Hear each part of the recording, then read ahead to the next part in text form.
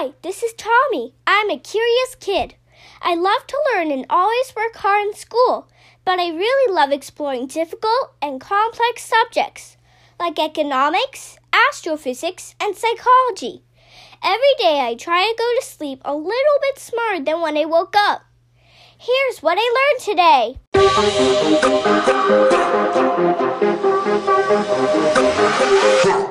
Hello, everyone, and thanks for tuning to episode 196 of the What I Learned Today podcast.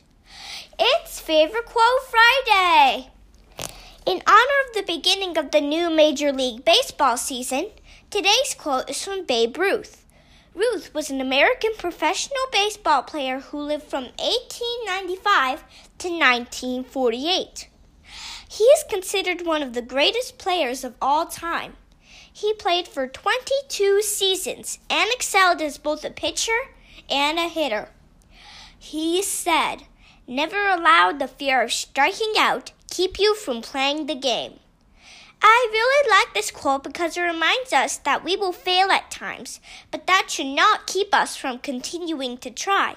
We must not let the fear of failure keep us from trying to achieve our goals.